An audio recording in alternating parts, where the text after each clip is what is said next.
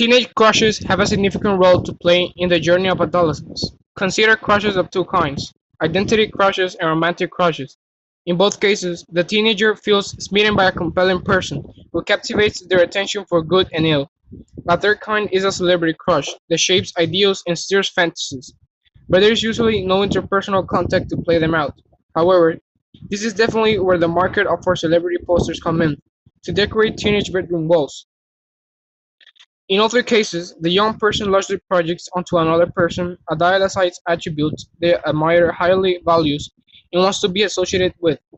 Then she or he attaches strong positive feelings to the perfectly wonderful image that has been created.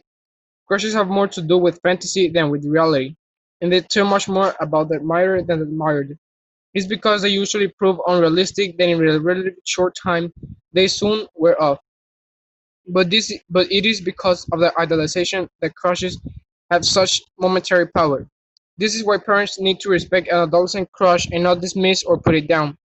After all, it is an early approximation of love. While it lasts, it is seriously felt, so it should be seriously treated.